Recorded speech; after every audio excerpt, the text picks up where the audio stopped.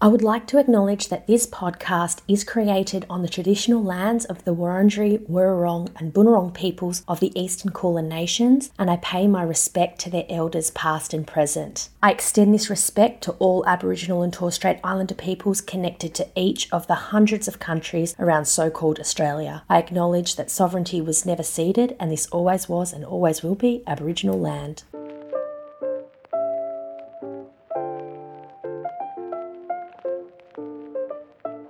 Hello and welcome to Rose Tinted Law, the podcast. I am Rose Inglis, founder of Rose Tinted Law and your host. RTL is a professional development platform for curious and open-minded legal professionals. This podcast is a space to have honest conversations about legal careers with people who are boldly carving out their unique place in our profession. Today, I sit down with Sarah Ouis. If you are a lawyer on LinkedIn, you will be familiar with Sarah's career journey. To very briefly summarise, Sarah has enjoyed a fascinating career journey which has seen her complete law school in Paris, then land her first graduate role in-house at a technology firm in London, and then eventually to her dream job being created for her at Contract Pod AI, where she is now. Sarah is also the founder of legal design consultancy Law But How, and she is responsible for some of the most interesting and informative lawyer LinkedIn content there is. Now, Sarah has discussed her fascinatingly bold, unconventional and successful legal career path elsewhere, including on Mel Scott's Counsel podcast, which I will link for you in the show notes. Today's episode is solely focused on discussing all the entrepreneurial things. In the first part of our conversation, we discuss anything and everything about LinkedIn, how to show up, what to talk about, and how to develop your thought leadership and build a personal legacy. If you have ever asked me or asked yourself, where do I start? What do I say? How do I not be cringy and be authentic? Then this conversation is for you. Sarah and I then proceed to talk about all the nitty-gritty of founding and growing your own business. We talk about success and failure and mistakes and sacrifices and everything in between. This episode is for all the legal entrepreneurs, all the budding legal entrepreneurs who dream about stepping out of their comfort zone, redefining success on their own terms, and starting their own startup. I hope you enjoy listening to this honest conversation and it helps open your eyes to the limitless possibilities as to where your legal career may take you.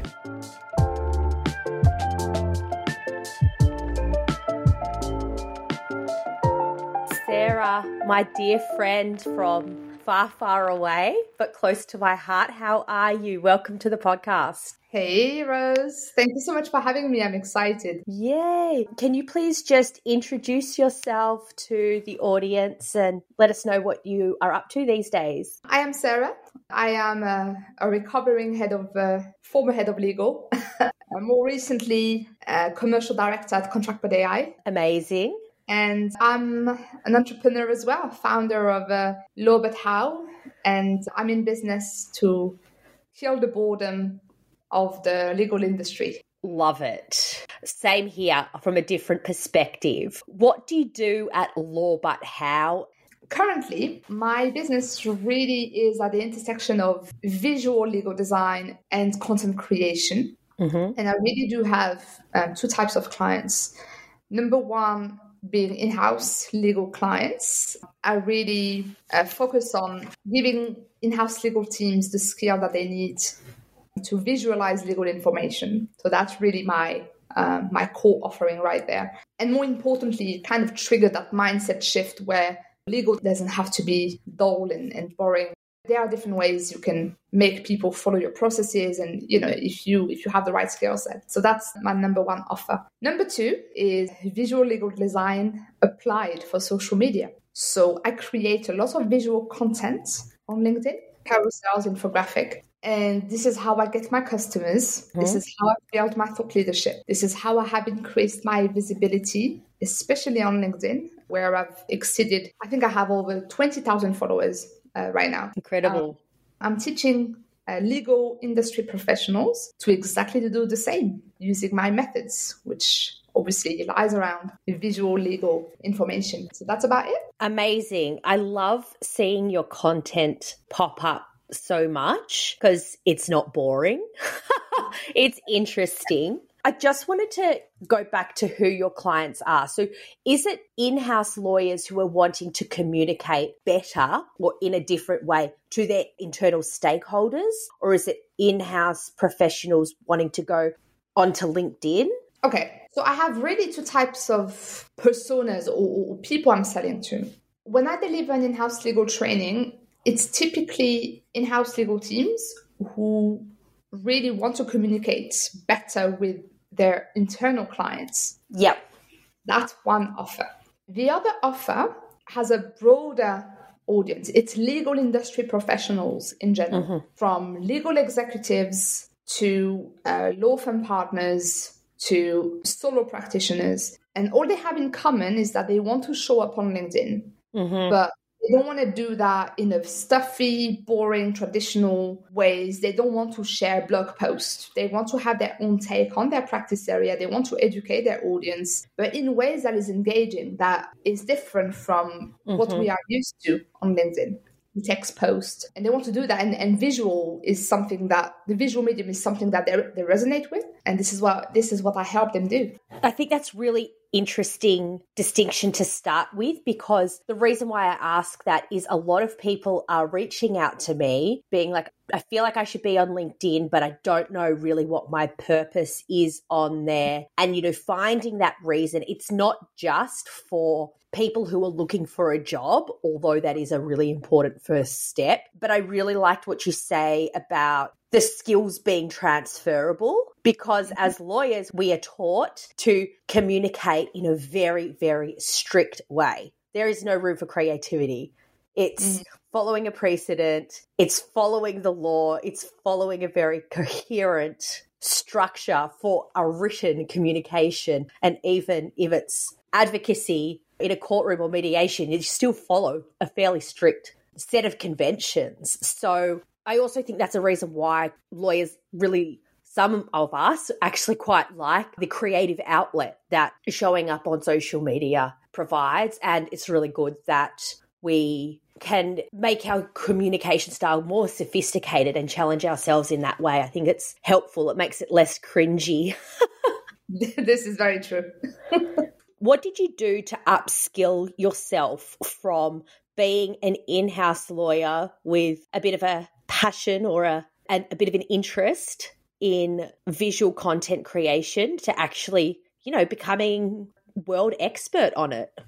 Definitely, for me, it was organic upskilling at first. When I was in-house, I was just trying to deliver in-house legal services differently. So I changed our training materials. I changed our communication style. I was like, there is no way people are going to read a 20 pages long memo. It's not, it even sucks for us. So let alone our own customers. So that's why visualization came in. I was like, because I guess I was always a visual learner before. Yeah. I would always try to put things into table, and that's just how I was in law school. I could see my schoolmates literally rewriting the entire class, the entire lecture. And I would do exactly the opposite. I would do bullet points, principle, exception, boom, boom, boom. I was the complete opposite, and I would visualize things. So I found it much more effective. So when I was in-house, and I obviously the head of legal, so there was no one else really to challenge the way I was doing things. I would implement things, and I saw success. I saw that we were trusted. I saw that we were appreciated as a legal function. With time, it became easier to get budget, to get buy-in, because by using these different communication styles, we really created relationship, relatability, trust, and we position ourselves as business partners, which ultimately solved a lot of problems later down the line. So I just upskilled. Try and error, trying all sorts of things. And then I signed up to a graphic design school because I wanted to take it to the next level. I signed up to that. What kind of a time commitment and investment was your graphic design course? It was 3, 6, 9 hours a week. For how long? 10 a month, I think. So it was big. Oh, yeah. I really wanted to understand the world of visual design without necessarily becoming a full graphic designer myself, because I don't think this is where my value add is. My value add is in the bridge because I'm a legal professional. But understanding how the design world works really allows me to be the bridge and really build extremely effective legal information visualized. And the things I do are kind of at the intersection of different disciplines. So you have visual design, you also have plain language, because there is no point trying to visualize legalese, Yeah, no one wants that. No one wants that in any shape or form. Get a headache just thinking about it. Exactly. There's no point trying to visualize hereinafter and things like that. So there's an element of plain language. There's an element of information, architecture, selection. Not everything is worth visualizing. You have to pick a battle. There's an element of obviously visual design and user centricity, client centricity. You have to deeply understand what keeps your people awake at night. Ultimately focus on solving those problems. So it's kind of an interesting mixed bag of all of those disciplines combined that I offer, whether for my in-house legal clients or for my social media clients. People who, and that's why I charge the rates I charge. The things I do aren't cheap. And not everyone sees the value of that.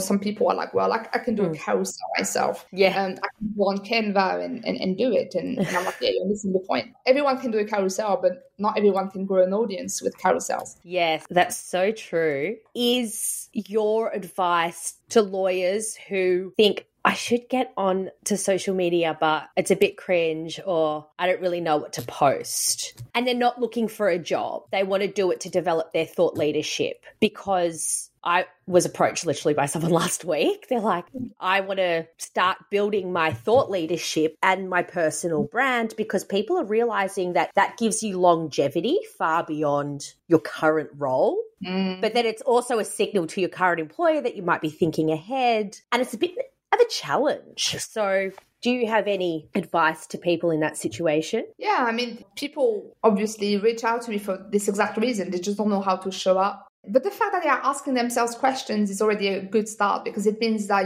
they are kind of realizing the potential social media can have for them. To answer your question, they can start in a very subtle way. What I mean by that is the first thing you can do is move away from the invisible side of LinkedIn, which is just consuming content but not engaging. Commenting on other people's posts. If you don't have yet the courage to do your own, start with commenting on other people's posts. So you have to move the needle from 0 to 1. That scenario, start commenting. Even if it's 5 minutes a day, top 3 creators, just do that. And when I say comment, you can start the first week by just saying, thanks for sharing, I agree. And then week 2, you can start taking it a step further, share your own insights, your own opinions. And the idea is to kind of make you comfortable incrementally with being on this platform. And then eventually you will start creating your own content. It might just start with a post. Right? But everyone you've been interacted with, everyone who's posting, because you've been posting a lot,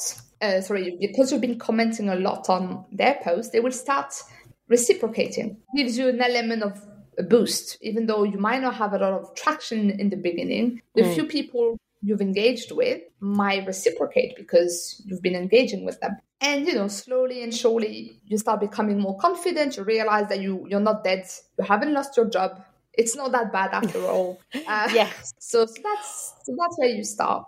What about the next step, creating your own content pillars or your topics, or something more substantial? So for something more substantial, that's really where you have to think strategically. I've been on LinkedIn since 2018. And my content really picked up in 2021. As I always say to my clients, I'm the biggest failure and the worst student of my own services, of my own program. That's like me. I'm excellent at giving advice, terrible at taking it. Yeah. I've wasted my time for 3 years because I didn't have a strategy. A lot of people on LinkedIn just not having one. Yeah. They just post for posting's sake, or they post personal stuff, but it's not really linked to anything that, looks like thought leadership at all. It's just personal story for attention purposes. And That's so true. And that is cringe, like when you haven't added value to people, it's not really helpful. If you've added value to people through thought leadership, you've taught them something new, you've inspired them, and then you open up on an emotional level, that's powerful because they already respect you for your thought leadership, but you now create an emotional connection by being vulnerable. And that creates more relatability. But if you just post personal stories after personal stories, but it's literally your open diary, it doesn't add really any value to anyone. And therefore, you're not really making the most out of the platform. So have a strategy by really thinking hard about what is it that you want to be known for. What you want to be known for is a mix of the who, the what, the how, and the why.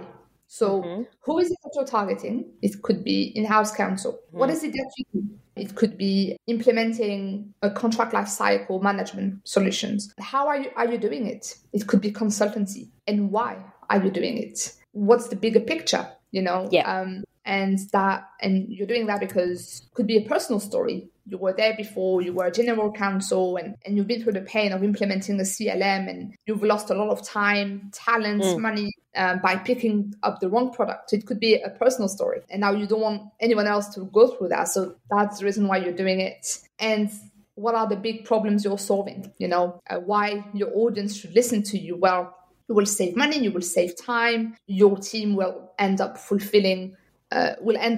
more fulfilled because they will be focused on high value work as opposed to repetitive NDAs. So really kind of carve out that niche.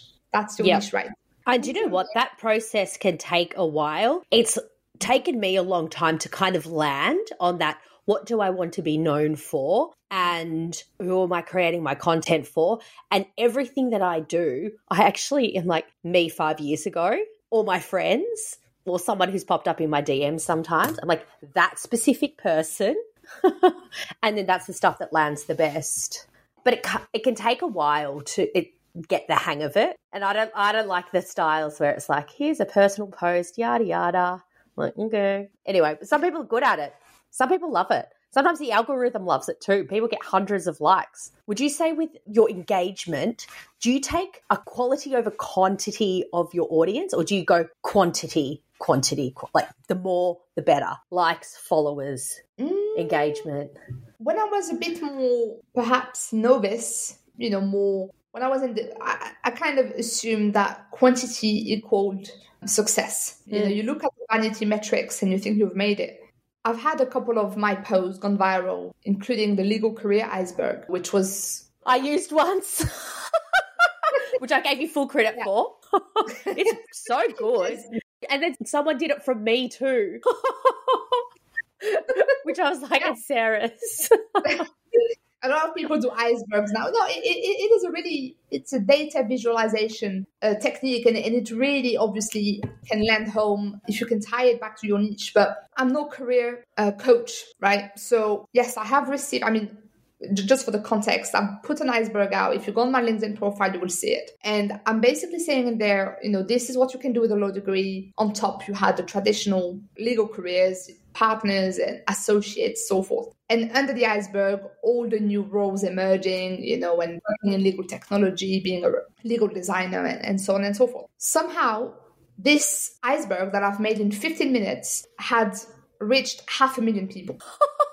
And to this date, I just don't understand why. I think this is just something that resonated a lot in our industry because a lot of people are unfulfilled in their careers, that are burnt out or bore out, or they don't necessarily, they've been fed their whole career that, becoming a lawyer was the whole purpose in life. And then they realize 5 years forward that it's just not working for them and they're not happy. And maybe that's why, I don't know, resonated with a lot of people. But the bottom line is, yes, it's reached 500,000 people, but it didn't equal 500,000 in the bank.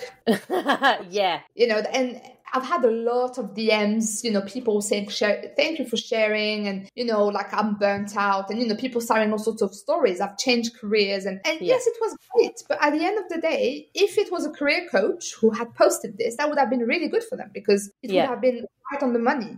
It would have been very relevant for their niche, but not really for mine. I'm not a career coach. So back to your question, quantity doesn't equal success. Quantity doesn't equal dollars. And now I'm really not too bothered about the number of people liking, engaging, etc. Because most clients have never liked, commented any of my posts. Yet they reach out to me saying that they've been following me for years. Yes. And you're kind of like, where the hell have you been?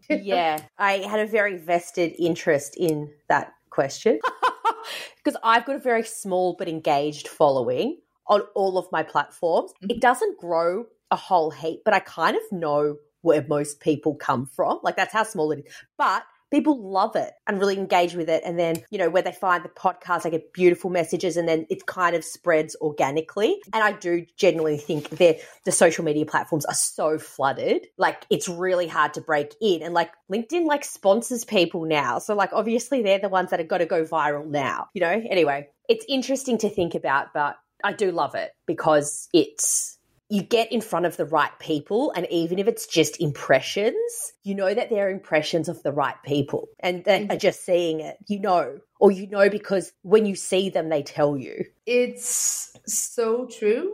What I've come to realize with my social media offering is that, yes, there might be thousands of legal professionals out there wanting to build an audience on LinkedIn. Yeah. But this isn't to say that they would all be a fit for my program. And there's a reason why I only work with 5 people at a time. And because I realized that some people want to be on LinkedIn, but they want to be on LinkedIn for the quick win. They have a very transactional mindset. They want to get before they give. Yes. And I don't want to be with this kind of people. It's strictly for business development purposes. They're probably in a BD role or a founder role or something similar, and they want clients and they want to convert that. But I feel like that's obvious when that's someone's strategy, because it's boring. It's not really, I guess you're not really building a legacy when you do that. That's what I try to always remind my clients is that, you know, for some people, some of you will have success in over the next 2 to 3 weeks because you just happen to be a niche that is very active on LinkedIn. So for some of you, nothing really substantial will necessarily come up, but change your perspective and look at it from the lenses of being early in the game because no one else is doing what you do. Yeah. Take it as an opportunity to be the first, because when you're the first, you instantly become the go-to. Yeah. And everyone else that comes after you becomes a you version of, like, you know, everyone will compare them to you because you were there first. Yes. And I was I started to create content on LinkedIn in 2018. No one else was doing that. I was on TikTok and I did in-house legal TikTok videos in 2020 where no one else was doing that. And now, you've seen how the landscape has changed. The landscape of creators in the legal industry has changed. That's a really interesting distinction that you just touched on. The difference between thought leadership and business development. Mm-hmm. What's the distinction in your eyes, and what makes one better than another? To me, you can sell through thought leadership. You can sell by not selling.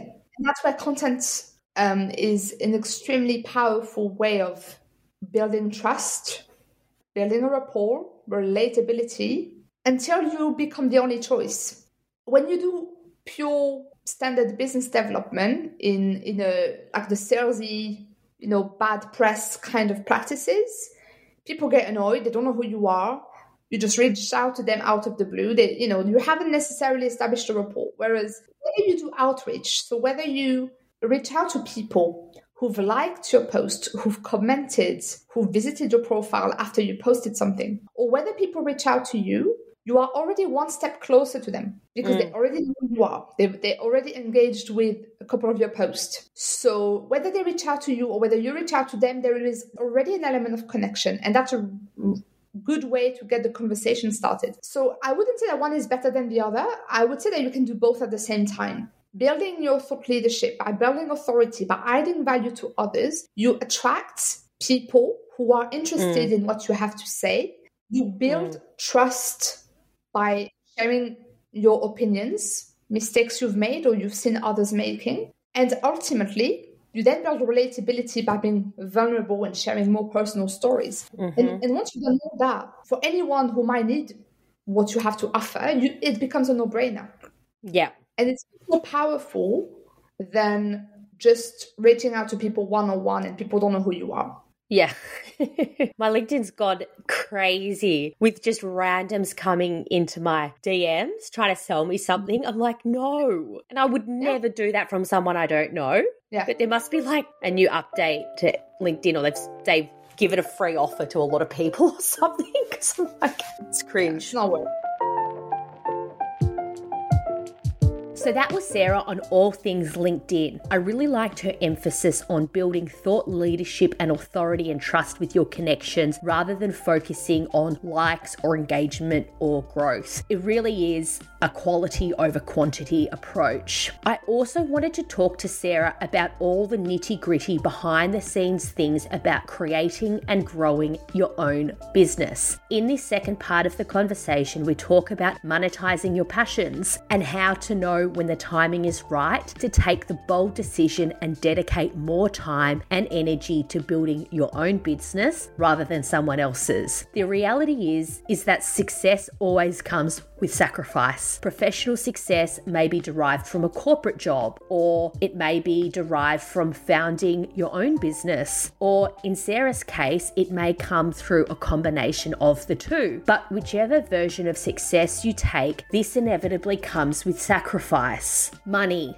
time with family and friends, passion, creativity, financial security, prestige, respect. Success is a constant negotiation. And one thing that I'm often thinking about is, what are we sacrificing to enjoy our current version of success? So in this part of the conversation, Sarah and I talk about all of this. We talk about success and failure and mistakes and how we learn and grow and evolve over time according to our own values. Stay tuned. I know you will love this part of the conversation.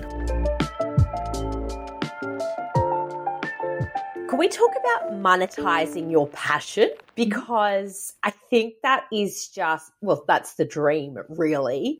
I don't want to go in too much about your career history because you talk about it so generously on all sorts of other podcasts, and I'm going to link some of them in the show notes. But recently, you have made the really exciting and bold move from going 2 days a week at your hotshot corporate job to go more in at law. But how? Can you please talk us through what led to that move and how did you know you were ready to make it? Yeah, sure. A couple of things. Number one, I think it was time for me to consider law, but how as more than a side hustle. And more than a side hustle means that you have to give it more time, headspace, efforts for it to grow sustainably. So that's, you know, and if it meant sacrificing the comfort of a full-time job, that's the price I have to pay, and I can pay for it. There's an element of sacrifice knowing that, you know, that's the right thing to do if I want to take Law But How to the next level.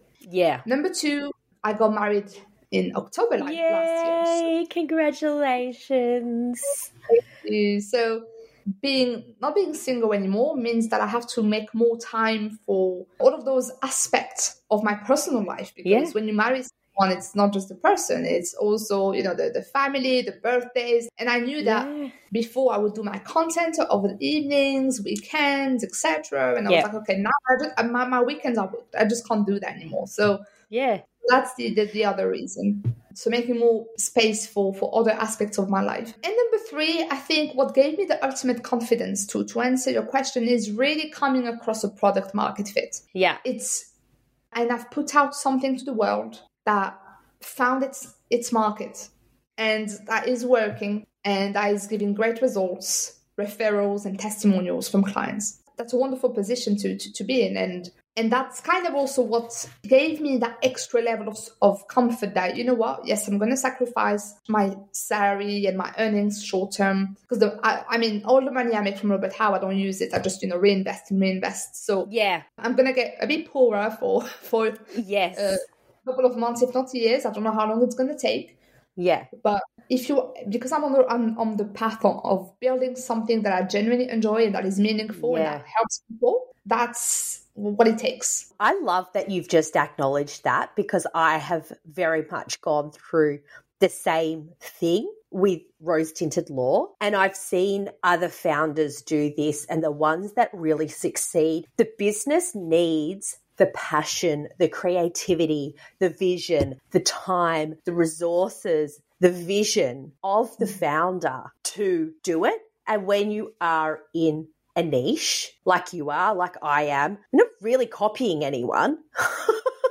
Yeah. Sometimes kind of wish I was. But, you know, we're teaching each other new skills, kind of figuring out what our shtick is and, you know, what we want it to be. And that takes a lot of time. And it is really hard. Like I'm married and have a toddler and another one on the way.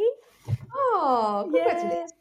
Yeah, so being at a different life stage and then thinking about how that impacts your career and when the personal and the professional, and you're like, I don't want to work like that anymore. I don't have it in me. I have different priorities, but I have to do this thing. It can be hard. And you're like, hang on, but we've been taught it has to be the money and the prestige and the busyness and this, like that's success and that's what it should be. It's so much more motivating when you see the potential and you know it's there, but it just it's just going to take so much hard work to get there. Yeah, it is hard work. And it is a process, ultimately. One thing I know is, and I'm sure you can relate to that, Rose, is that it's never something you regret. No. Matter or it doesn't. Nah. That's why I quit. I've quit lots of sensible jobs, but because I was like, I'm going to regret it if I don't do RTL now in between baby 1 and baby 2. So that's what I've been doing the last year, is working on it and figuring out, you know, where's the need? Where am I best? Who am I serving? And, you know, what really lights me up? And there's a good niche there. And then I'm also building it right now, and it's exciting, but it's hard. But I love the podcast because it means we can just have D&Ms about all of this stuff. 100%. Can we talk about work-life balance as a founder, as a wife, you've still got a really successful corporate job as well. How do you do it all? Is there such thing as any balance? Oh, there is. It's just a matter of picking priorities and setting boundaries. So, for example, for me, I don't work with everyone. In fact, I say no more often than I say yes. And that should even be more restrictive. But the bottom line being is that when you have a product market fit and when you know who is going to benefit from your service, you can be very selective in who you work with. And that saves you the hassle of saying yes to everyone and anyone and lacking the headspace to do anything else. So you need to have obviously something that adds value and solve a genuine problem for people. But you also need to know who will be the best ideal clients for that particular product. That ideal client, chances are that there are many of them, right? And that's why I'm better off just working with 5 people at a time than opening up to 50, but half of them don't do the work. I don't know, 20% complain, 5% on time. You know, like I just don't want a headache. Yeah. So you create the condition. Quality over quantity. Yes, and it's a very basic economic principle where when the demand is higher than the supply, it drives prices up. Prices go up. So this allows me to charge more. And therefore work less. And work less. What does your partner do, if you don't mind me asking? He's in the IT head of product management, I think, for Salesforce. Oh, wow. So he's got a big, busy job too. Yeah. And that's also, like when you go down to, when it comes back to self-awareness, a corporate job really works for him. He doesn't need a side hustle. He doesn't need to do anything else. Like that works fine. For me, corporate job is fine, but I have the need of creating something of my own. Yeah. Now, me too. This is just how we are. It's exactly like me and my husband. He doesn't need it. He's happy. Sometimes I really envy that. But then other times I'm just like, this is me. Some people have that itch and some people don't. And the fortunate ones get to scratch the itch like us. Yeah. And you know what? I mean, I don't think I will ever make millions out of the things I do, but it's okay. It's not about the money. It's about the big picture purpose that you have in your career that a corporate job can't give you. Because at the end of the day, companies have their own agenda. So they will never prioritize your own goals ahead of theirs, which, makes sense. But this isn't to say that you can't build something of your own and that you can't monetize it. So so going back to that point, I mean, you have to make the time, and you do that by setting boundaries, by being very intentional about how you spend your time, and by saying no by default. If it's not a hell yes, it is a no. Yes, I agree with that. Have you made any mistakes along the way? Oh, so many. Me too. Let's talk about them. I can't remember who said, I think it was Seth Godin, who said that failure is the tuition fee you pay for future successes. You have to accept failing as long as you don't fail big. You have to fail quick, fast, and often in order to achieve a bigger outcome. So one of the mistakes I've made was definitely the way I was spending my time, spending way too much time on prospects. That is a big mistake I've made. I've talked about it on another podcast, but you just have people who are time vampires. They suck the life out of you. They reach out to you because they seem interested. You jump on a call for an hour and then nothing happens at the end of the hour. And they're like, oh, let's have another call. You jump on another call and then they waste your time again and they don't know what they want. Yeah. And I guess because I have a generous nature and I wouldn't take advantage out of people and I wouldn't waste people's time if I haven't a genuine interest in buying something, I wouldn't do that. So and wrongly of me, you kind of tend to assume that everyone is like you, and no, some people just love talking and haven't made a decision. And that's where the day I had to spend I can't remember if it was 3 or 5 hours on a prospect. The day this happened, that was my big failure, and then these guys ghosted me. That's where I was like, this is enough. I'm not doing this again. I'm not wasting that much time on someone who hasn't bought. So the time vampires, the pick my brain type of people reaching out, that's a big no now. Don't waste your time, because that was one of my mistakes. Number 2, I think wanting to people please. So when people challenge you, you kind of go into justification mode. You try to justify your prices. Oh, but that's too expensive. And you try to justify why, right? That's a natural reaction that you have. Oh, but it's this price because of X, Y, and Z. Again, I've learned with time that the more I was trying to justify myself, the more I was losing, because you are putting yourself in a defensive mode. So you shouldn't really have to justify yourself. That's so true. If someone challenges you and says it's expensive, they've made up their mind already. So confirm that. Yes, it is. Yeah. It is. Was it hard for you to get that confidence? Because it's pretty hard. I find that pretty hard to be like, no, it's what it is. And or was it like just over time that you believed in your value? Oh, it wasn't over time. So that links to my third mistake, which is not investing in myself sooner. I invested in a business coach, and that was one of the best investments I've made. Yeah. I've invested £5,000 in a business coach. Yeah. And it really helped me shift my mindset and overcome my limiting belief, because I was frustrated with only attracting time vampires and window shoppers and people who reach out to me without budget or with a budget that is $500. And I was like, are the things I do really low value, or like what's going on? And it turned out that these were my limiting beliefs, because until you believe that what you do is valuable, no one is going to believe it for you. So I had to shift my mindset. I had to go, and that's where the business coach really helped me. The framing of stop trying to do low ticket type of things and really charge high ticket and be selective. I followed those principles, and I'm amazed by the results it has given me. And I do also attract people who are willing to invest in themselves, because at the end of the day, yes, you want to make a 6-figure income, for example, but you're not even prepared to spend 5K in yourself to make 6 figures. Not logical. So until I invested in myself a high amount of money, only then I could shift my mindset and understand what truly makes people buy. It's not the price. It's not price at all. Yeah. It's the value that they get. Yes. And whether you are transactional or whether you are transformational. Yeah. I'm a big believer that investment in yourself is the best investment. That's a value that my husband and I both share. You mentioned your graphic design course, which I can see the value. We can all see the value that's brought. Obviously, your business coach has been another biggie.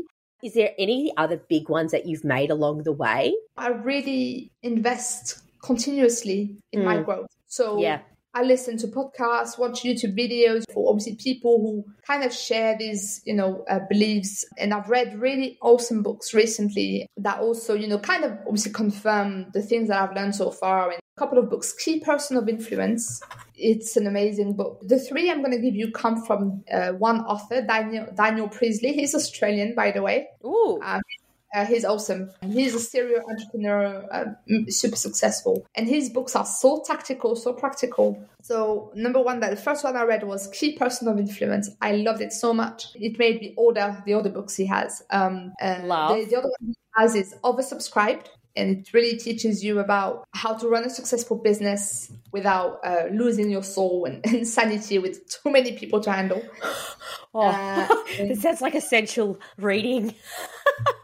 Yeah, no, it is. I mean, you will see it's really mind-opening. The third one, which kind of encompasses KPI and Oversubscribe, is Entrepreneur Revolution. And the shift in paradigm that we are seeing and how we are moving away from the industrial world where your value was in the time where you would invest in something and everything you did was a commodity, to the entrepreneur revolution, the entrepreneur world where everyone can pretty much become a small business owner that has a high value impact. So you don't need capital anymore. You just need creativity and a monetizable skill. I think the concept of success and failure is really interesting. And when people talk about failures in business, it's like, who says I've failed? Or what is failure? Unless it's like something really clear cut, like you failed an exam or something. But when you go out on your own and you decide, hang on, I'm going to create my own rules and my own version of success. And actually success to me means spending time with my family in the evenings, on the weekends. And it's not just monetary success. I don't particularly care for the prestige of this place or that role. How has your definition of success changed throughout your career, Sarah? This is a great question. It definitely has changed. I think ultimately when you're born, you go through childhood and so on, you are in a certain mode. You are being tasked to think in a certain way and programmed, wired to think certain things, and you attribute success to money, prestige, job titles. And then when adulthood hits you in the face, you kind of, with time and experience, you come to realize that, not everything you were told necessarily aligns with what makes you happy or what you consider success these days. So for me, for example, it definitely has changed. I used to see myself, especially coming from a working class background, I used to see myself as obviously becoming more financially wealthy than my parents and grandparents, because I owe them that. I owe them to overcome the financial means they didn't have. And so I had to become a lawyer. I had to get a corporate job. And then from there, I had to go through the corporate ladder and become a C-suite member. And in 2021, when I decided to make my career shift, I realized that this life wasn't for me. Yeah. And now I'm a much happier person, earning less than I would have if I had pursued that route. Yeah. Because I get to do the things I enjoy and I have more time for myself, for my family, my personal life. And I also feel that I have more impact, when I help someone land a client, build a visibility and really become their authentic self on social media and get the right clients on the back of it. That means much more than being a C-suite member and earning a six-figure salary. So I think success means different things for different people. We just have to be very open about that and show to especially younger generations that, you don't have to become the doctor, the engineer, the lawyer in the room. If you love fashion design, then become a fashion designer, create that path, post your creations on social media, see what happens. We create our own successes by being very self-aware and I guess putting things into motion as well. Yes, being self-aware and putting things in motion, that's so key. It's hard work, but it's worth it. Yeah, it is. But there's no rush as such, It's, again, incrementally, things happen with time. It's from 0 to 1 every day. When you're patient, and you don't need to worry. I think, the breakthrough will eventually come if you have this kind of long-term mindset. What are your long-term goals, Sarah? I think I would definitely, maybe 2 types of goals. Number 1 is definitely making a decent living of my side hustle, my business. Because at the end of the day, I mean, we all need money. Let's be realistic, And I have no intention of going back to a poor life. No. The life to have, when I was a law student. I have no intention of going back to that standard. So yeah, of course, making sustainable income from it. But more importantly, I think having impact, knowing that I bring some impact and value to 100 legal professionals a year, that's better than 0. So that's, I guess, the kind of second goal. And hopefully from there, driving more systemic industry-wide change in the way we do things in the legal industry. Cheers to that. Yeah. Cheers to that. Very much here to support you every step of the way. Thank you so much, my lovely. Sarah, I've got 3 questions which I ask every guest. Number 1, is law who you know or what you know? Ooh, that's... I have to think about this one. Is law who you know, what you know? I would tend to say what you know, because ultimately it's a set of rules and reasoning principles and exceptions that apply in a society. However, it's very different to be a legal professional being a successful legal business owner or a successful legal professional, even when you're employed. Because at the end of the day, legal services are a byproduct to a business outcome. And I think one thing that law school really fails to teach is how the things that we learn, what we know links to the why it matters, which is the business outcomes. Yeah. And there's a big gap there. We aren't in the business of providing legal advice, really. We are in the business of solving business problems using legal services. So that's a fundamental shift that we have to embrace to become successful. Ooh, I love how everyone answers this question. What do you wish you could tell your younger self? I would tell her to stop people pleasing, to fully own who she is and what makes her special, and document that journey a lot earlier. Yeah. And what is your advice to others aspiring to follow in your fabulous footsteps? Definitely document that journey as early as you can. Don't think that you're ever too junior or too amateurish to get going. What matters is the journey rather than the destination. Although it's good to have those wins and achievements over time because that's what keeps you going and gives you momentum. But ultimately, when you look back, you don't really remember the achievements. You remember the challenges and, so really document those journeys, the highs, the lows, share them online, build your personal profile because no one else is going to do it for you. And that's your insurance policy. And also see how it unfolds because it really unfolds in very interesting ways, whether help you getting your dream job and or build a business around your passion and how this passion can help people overcome challenges. Beautiful, beautiful note to end on. Thank you so much, Sarah. Thank you so much for having me, Rose. It was great.